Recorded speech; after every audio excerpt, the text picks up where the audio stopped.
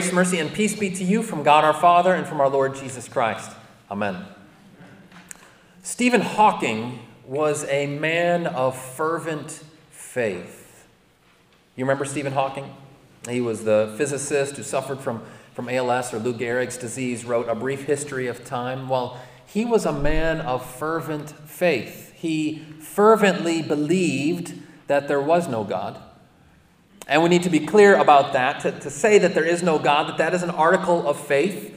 Mr. Hawking was not able to put under any kind of petri dish, under a microscope, and see, look, there's no God here. It was an article of faith for him, and he fervently believed that there was not a God, in spite of all sorts of evidence pointing him to the contrary. He was also a man of fervent faith in that his whole life was oriented toward trying to find what has been called guts and toes. Guts and toes. You say, well, those are not hard to find. You just got to look down, right? Those are acronyms. GUTS, Grand Unification Theories, otherwise known as TOES, Theories of Everything. This is what Mr. Hawking poured himself out trying to find, trying to discover some all-encompassing, unifying theory of everything that would cross every T and dot every I in existence, even though he knew, and it had been firmly established, that this was basically a fool's errand, that from our privileged place as human beings, we are not able to understand or make sense of everything. It's just logically impossible that we, from our place in the universe, would be able to tie up all of those loose strands of existence. So why would Mr. Hawking still go after that? Spend his life seeking for it? I mean, I sympathize with him because I think all of us have this deep-seated desire, don't we? This deep-seated desire to try to tie together all of the disparate data of existence. We want to try and make sense of it all and see, how does it all fit together? I get that. But for him, a man who fervently believed there was no God, it seems like a strange quest that he would continue to pour himself out to. But he also said something once, perhaps in a less guarded moment, that gets us more to the point why he would keep after this search. As Stephen Hawking once said, even in spite of himself, he was trying to discover the mind of God. He was trying to discover the mind of God. Einstein said something similar, trying to understand God's thoughts. And from that perspective, maybe this search for a theory of everything isn't such a fool's errand after all. To get at why that is, we're going to look more deeply at our epistle reading for this evening from Ephesians chapter 1. If you've got your worship folder, the Bible in the pew, please pull that out. We're going to work our way through this text as over the next several weeks, we're going to be going through this wonderful letter of Ephesians. I mean, all of Paul's writings from Romans and the Corinthian correspondence and Galatians, they're all beautiful. But Ephesians, if you're looking for just a succinct, impactful conveyance of the gospel, you'd be hard-pressed to do much better than this letter to the Ephesians. And in these first, 11 or 12 verses, he just gives this power-packed message of grace that ties together all sorts of things. I mean, at your house, like at my house, I assume you have a drawer. And that drawer, it's probably in the kitchen, maybe it's by the phone, and you open up that drawer, and it's got all kinds of little compartments, and it's the drawer where you just stick everything, right? You've got some batteries in there, you've got keys to you don't know what, right? Someday you'll find out. It's the key of everything. You got all sorts of stuff. Everybody's got a junk drawer, right? Well, what we have at this beginning of the letter of Ephesians, Paul has not a junk drawer, but like a jewel drawer, a gem drawer, as he is pulling out all of these pearls of gospel wisdom, one after another. It just comes at you like a fire hose. So he unpacks, blessed be the God and Father of our Lord Jesus Christ, who has blessed us in Christ with every spiritual blessing. All right? So now he's about to go down and rattle off all of these pearls of gospel wisdom. He chose us in him. Election, the fact that God chooses you rather than you choosing him. for adoption to himself. Adoption is another one of those gems, that we have been called and claimed as sons and daughters of the King. That also we have this redemption through his blood, that now we have the forgiveness of sins. And Paul goes on, he's lavished upon us in all wisdom and insight, making known to us the mystery of his will. Revelation also is another one of these gems, and Paul is just pow, pow, pow, bringing them all out. It is powerful, it is persuasive, it is beautiful, and it all culminates with this lesser known gem: recapitulation. Say recapitulation. There's your $5 word for today, right? Okay, Pastor, what is recapitulation? Well, it's actually simpler than it sounds. You are familiar with an abbreviation that we use for it almost in everyday speech, which is a recap. A recap is a shortened form of the word recapitulation. And what's a recap? Well, a recap is a simple, concise summary of things that you have under a headline, right? Here's the headline, here's the concise summary. That's your recap. It's a brief expression of all of the significant events. The word recapitulation, it comes from a root that literally means to put under the head of.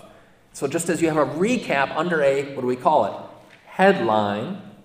So a recapitulation in this context, what it means is it's uniting together of all things, summarizing them under the head of Jesus Christ. That word recapitulation, our translation doesn't have it, but it's there in verse 10. As a plan for the fullness of time, to unite all things, to recapitulate all things in him, in Jesus, things in heaven and things on earth.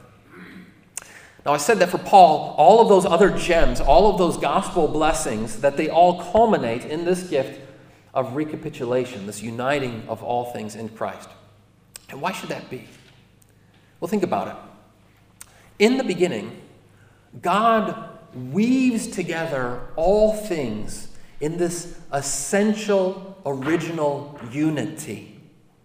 As humankind is united, right? Adam and Eve they come together as what? One flesh. One flesh. And there is that original unity between God and man. And even in fact, heaven and earth are united. See, this is what we are looking forward to on the last day, is heaven and earth being reunited, because through the entrance of sin into the world, they were rent asunder. And these divisions, these fragmentations and fractures that we experience in all aspects of life now today, that's all part of the rotten fruit of that original fruit of the tree of the knowledge of good and evil. All of those divisions are part of the fallout from the entrance of sin into the world. What started as that original essential unity has now been fragmented, fractured, and frayed. Like a tapestry, right? A tattered tapestry. And I know you guys see that. I mean, I hear people lamenting it, bemoaning it every day on TV, in the news, right? We're so divided. Things are so polarized. Our whole society is fractured and tattered and falling apart, fraying at the seams. That's the way that people will often describe it. And yeah, that is how it is. Because we live in this state, separated and divided from God. But this is where Christ Jesus comes in, see. This is what Jesus has done. Sometimes we just talk about his work on the cross and through his resurrection as the forgiveness of sins, which is true. It's right there. It's one of the gems that Paul mentions. But it goes further than that. What we have through Jesus' death and resurrection is the recapitulation of all things, the reuniting of heaven and earth, the drawing together of all of that, those disparate parts and pieces of existence, that now they have been tied back together with Christ Jesus as the tie that binds, the one that brings it all together. We see this throughout the scriptures because Jesus now, he is our true and greater Adam, the one who did not disobey God, but who was faithful unto death. Christ Jesus is the true and greater Abraham, who went out in obedience to his father. Jesus Christ is the true and better Isaac. He is that sacrifice that satisfies God the Father. Jesus is the true and greater David, who stood in the breach for you and me, and who not with a stone, but through his own death and resurrection was able to take down that greater Goliath of sin, death, and the devil. Christ Jesus brings together all of history and sums it up into himself, see? That now it has all been recapitulated, reunited in him. Things in heaven and things on earth. Can I get an amen? Amen. This is what Jesus has accomplished. And maybe that's a way that we haven't always thought about what he has done. This recapping of our Lord. But what difference does that make for you and me now in this age? We're looking forward to that future day when God is going to reunite heaven and earth. There's going to be that new creation. But what difference does it make right now? And I want to tease out for you 3 implications and applications for us as believers and as the church in this age. And of course, being a preacher, I've got to give you some alliteration, okay? And so I'm going to give you 3 things here. Community, coherency, and conclusivity. I don't know if that's a word, but we'll just roll with it. Community, coherency, and conclusivity. I'll tell you what I mean by each of those. First of all, community. And really the rest of the letter of Ephesians and over the next few weeks, we'll be unpacking this more. But what has happened as a result of the atonement, and it's this beautiful word. What is atonement? Atonement is literally the at-one-ment. At-one-ment. That atoning work that now we have been made at one with God, that spills over into all the rest of creation. Division, discord, strife is temporary. And it's not the way that God originally intended things to be. So instead, one of the blessed fruits of this recapitulation is a restored community. See, you hear the word unity in there, and that first part of it, the community, it's a unity together. That's what community is. And within the church, at her best, we're already seeing a foretaste of this kind of uniting. This bridging of a people that ties together. People, it doesn't matter what their demographics are, doesn't matter what their class is, doesn't matter what their background is, but now we are united in the body of Christ. This is something worth striving for. This is something worth pursuing. Paul says elsewhere, as much as it depends on you, seek peace with all people. Are you doing that?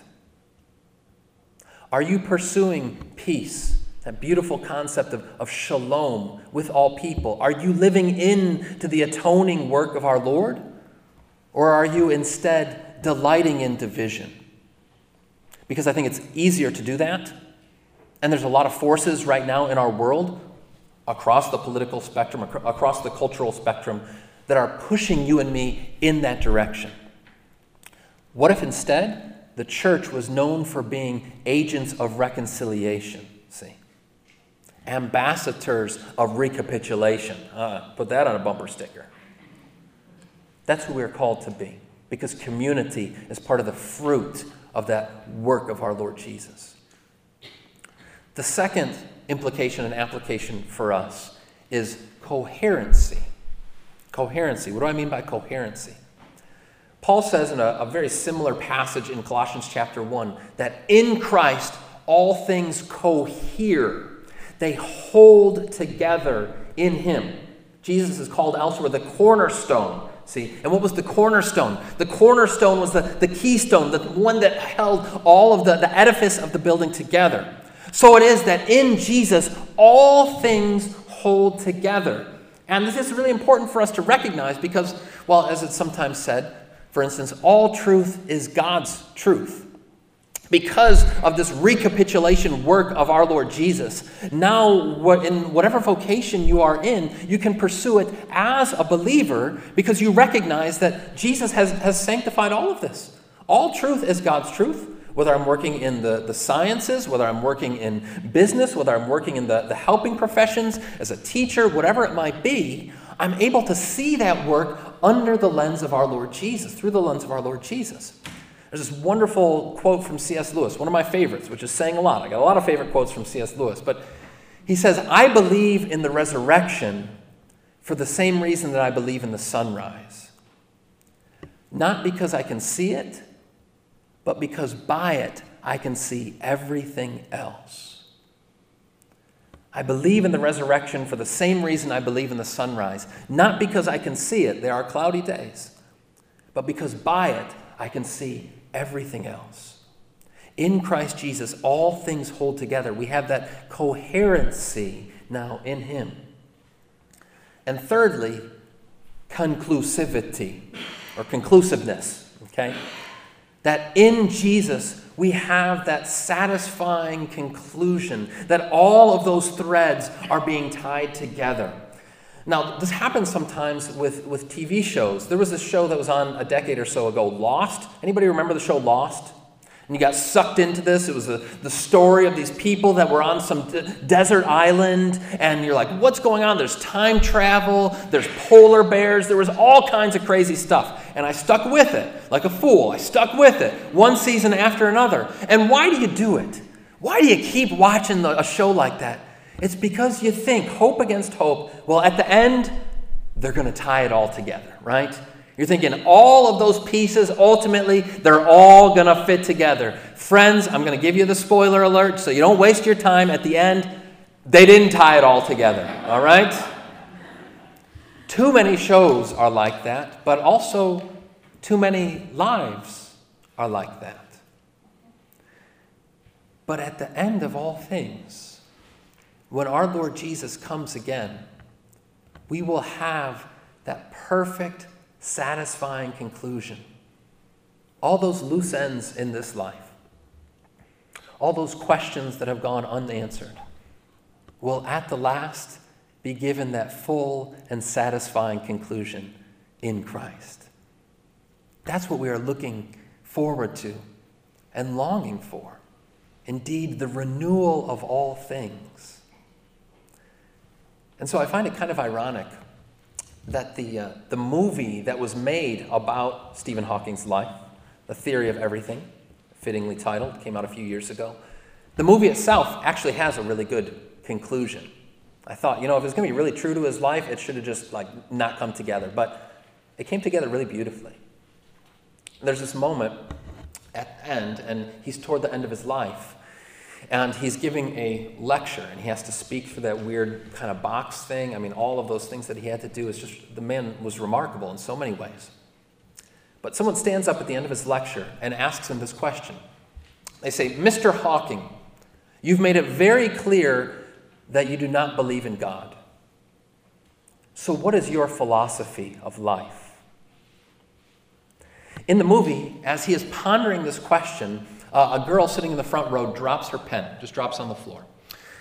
And he suddenly has this vision in his mind's eye of himself getting up out of his wheelchair, where suddenly it's like all the things that have happened to him, all of his life, all the dread effects of that disease have been reversed. And he's able to get up out of his wheelchair and walk down to the girl and to find her pen. It's a simple thing. It's a mundane thing, but to stoop down and pick up her pen with some fine motor skills and put it back on the desk. And it's as though the director of the movie is saying that here is what Mr. Hawking is still longing for, even in spite of himself, what it is that keeps him going. And so in answer to the man's question, what he says is this: where there is life, there is hope. And it's a beautiful thing. I find it so tragic that Mr. Hawking didn't actually have a worldview that could support that. That hope was a fool's errand for him. And that longing for things to be renewed and restored, from his perspective, simply could never be. But not so for you and me. That longing for all things to be renewed and restored is no fool's errand, is no false hope, but it is a sure promise in our Lord Jesus that all of the loose threads of this life will at the last be tied together in our Lord, who is the tie that binds, because you have this gem drawer of his love. You can trust in that assured promise that on the last day, the recap from our Savior will be very simple in just 2 words. Jesus wins. Amen. May the peace of God that surpasses all understanding guard your hearts and minds in Christ Jesus. Amen. We stand to confess our faith.